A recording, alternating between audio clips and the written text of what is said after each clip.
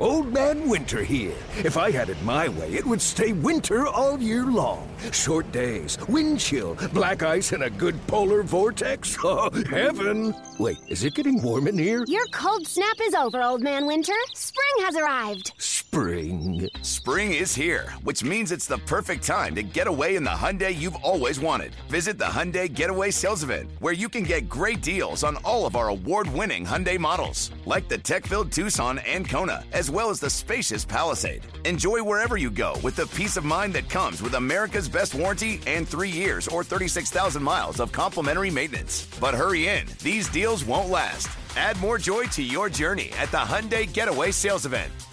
Now get 0% APR or up to $1,500 bonus cash on the Hyundai Tucson. Now, during the Hyundai Getaway Sales Event. Offers end soon. Call 562-314-4603 for details. Passion, drive, and patience. What brings home the winning trophy is also what keeps your ride or die alive. eBay Motors has everything you need to maintain your vehicle and level it up to peak performance. From superchargers, roof racks, exhaust kits, LED headlights, and more. Whether you're into speed, power, or style, eBay Motors has got you covered. With over 122 million parts for your number one ride or die, you'll always find exactly what you're looking for. And with eBay Guaranteed Fit, your part is guaranteed to fit your ride every time or your money back. Because with eBay Motors, you're burning rubber, not cash. With all the parts you need at the prices you want, it's easy to turn your car into the MVP and bring home that win. Keep your ride or die alive at ebaymotors.com. Eligible items only. Exclusions apply. Presented by T-Mobile, the official wireless partner of Odyssey Sports. With an awesome network and great savings, there's never been a better time to join T-Mobile. Visit your neighborhood store to make the switch today. To the cheeseheads who want it fresh, and the ones who think Lambeau is a cathedral, this is Pax What She Said. Now, here's Perry Goldstein and Maggie Loney.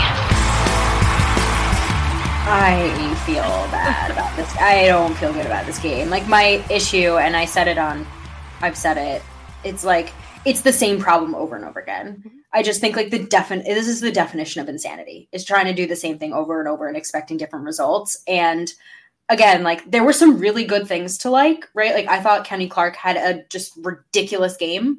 I will talk about Jair later, but you cannot look, Bijan Robinson is a generational talent. He's a unicorn.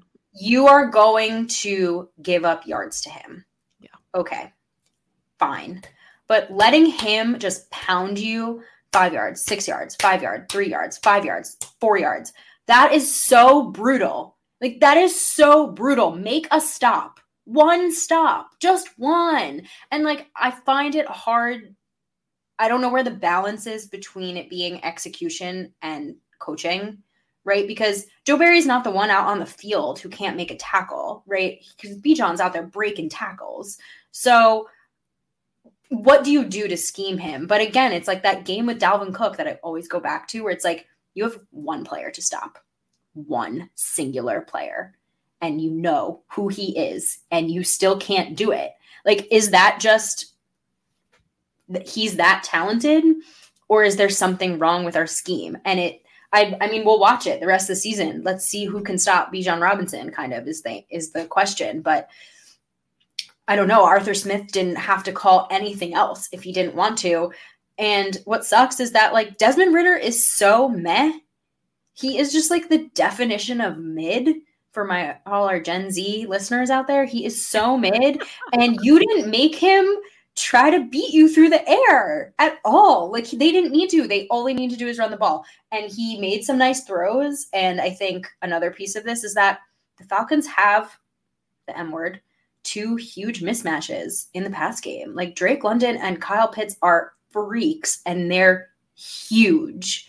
And people want to, I guess I'll go into it now. People want to rag on Jair for this game. He didn't have his best game, sure. But the size mismatch between him and both of those players, and again, this should not, like, there's a way to mitigate this because you're an all-pro corner and you've always been this size and you go up against big guys and you know you should be able to, like, press differently. But, like, man, the size difference, like, what are you going to do when Drake London just bodies out Jair Alexander in the end zone? What are you going to do about that?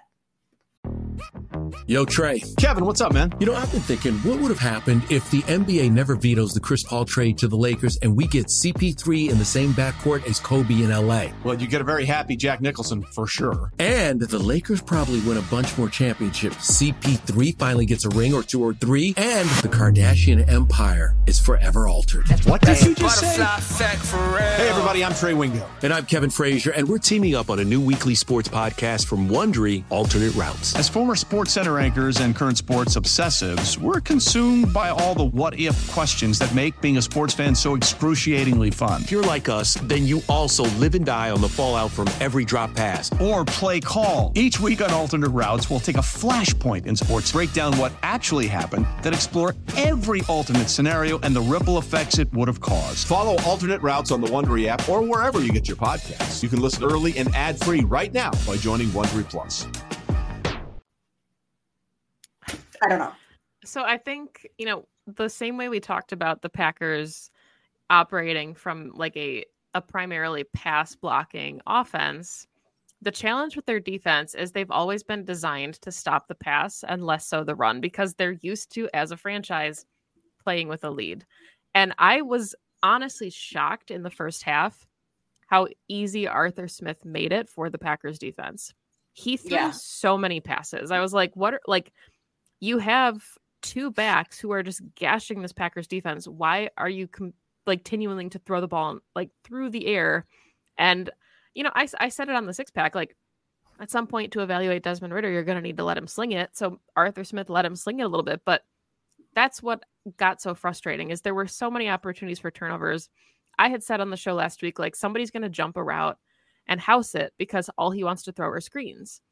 And when those opportunities come to you, they weren't able to capitalize on it. And again, everybody has a down game, whatever, they're going to beat themselves up about it enough. But something has got to give when you have a defense that's built to play with a lead or designed to defend the pass, then you have to do one of those things well, right?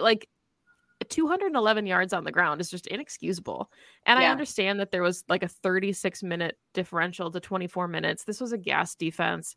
They were on the field for 12 time of possession was just completely lopsided. That'll happen. The defensive line, I tweeted, deserved an entire game ball for that goal line stand that they had where they made the Falcons kick a field goal. There were shining moments where the defense looked fantastic, but it just, at this point you have to wonder, is it operation? Is it guys getting in bad position? Because we continue to see the same things over and over again. And it's just, it doesn't make sense. It wasn't complimentary football. And I think that's the other issue is you talk about just a spiral in the fourth quarter. And it's the defense, like you said, so tired. They had been trying to stop Bijan Robinson for 80 yards. They can't, or they do, and they kick a field goal, but they still drove the length of the field. And then the offense goes 3 and out. And that's take not 12 seconds off the clock. Literally. What does that do? Exactly. And so the defense well, it's a meme. Well, here we go again. And it's just but my one thing I will say is this defense is filled. This team, the vet presence on this team is heavy on the defense. Yeah. Right. And so I think it's fair to have higher expectations of the guys on that side of the ball because this is not growing pains anymore. This is year 3 with your defensive coordinator. This is year 3 together. And sure, they have some young guys out, on the line, Devontae Wyatt, Colby Wooden, LVN, et cetera. But your base of this defense is not just vets, but all Pro Bowl guys. They need to be able to win this game for you. That side of the ball needed to do better. It was just an all around poor effort in the fourth quarter. I get you're tired, but you play football. Pick up your stamina. I think losing LVN didn't help at all. Especially, I think he plays both pass and the run, right? And that doesn't help because that's one less guy that's rotating in. You don't get to pass rush, which is this defense, like you said, this defense is built to stop the pass, and their front is all about pressure. And you can't really do that when all they're doing is running the ball. And I think they got good pressure on Desmond Ridder, but he also was able to make some plays with his legs, and he was able to get the ball out, last second for some big completions. And again, just like kudos to the other team. I'm just like really disappointed by, I think, the vets on that side of the ball. You expect better. And I mean, the same way you talked about it already with like the Dalvin Cook game, and you knew Robinson was going to be the guy. So if your strength as a defense is your pass defense and your corners like to play press man, you make a young quarterback beat you with his arm because you can generate pressure. I understand the size mismatch here as well. Like, you have to understand that the wide receivers are also going to get their opportunities. But for every opportunity that this young offense had with these huge wide receivers, there was a ball in someone's chest that the defense dropped. Like, there were plenty of opportunities to capitalize on young offense growing pains, the same way that Jordan Love got lucky with a couple balls that the Falcons didn't pick. So if you're not going to lean on your strength and you're not going to mitigate, the one gigantic risk that you have in front of you, then what is what is the identity of the defense? And I think that's what we're still trying to figure out. And we've continued to try to figure that out. And week one, we thought we knew. And again, it was week one against a really bad Bears offense. The Bears.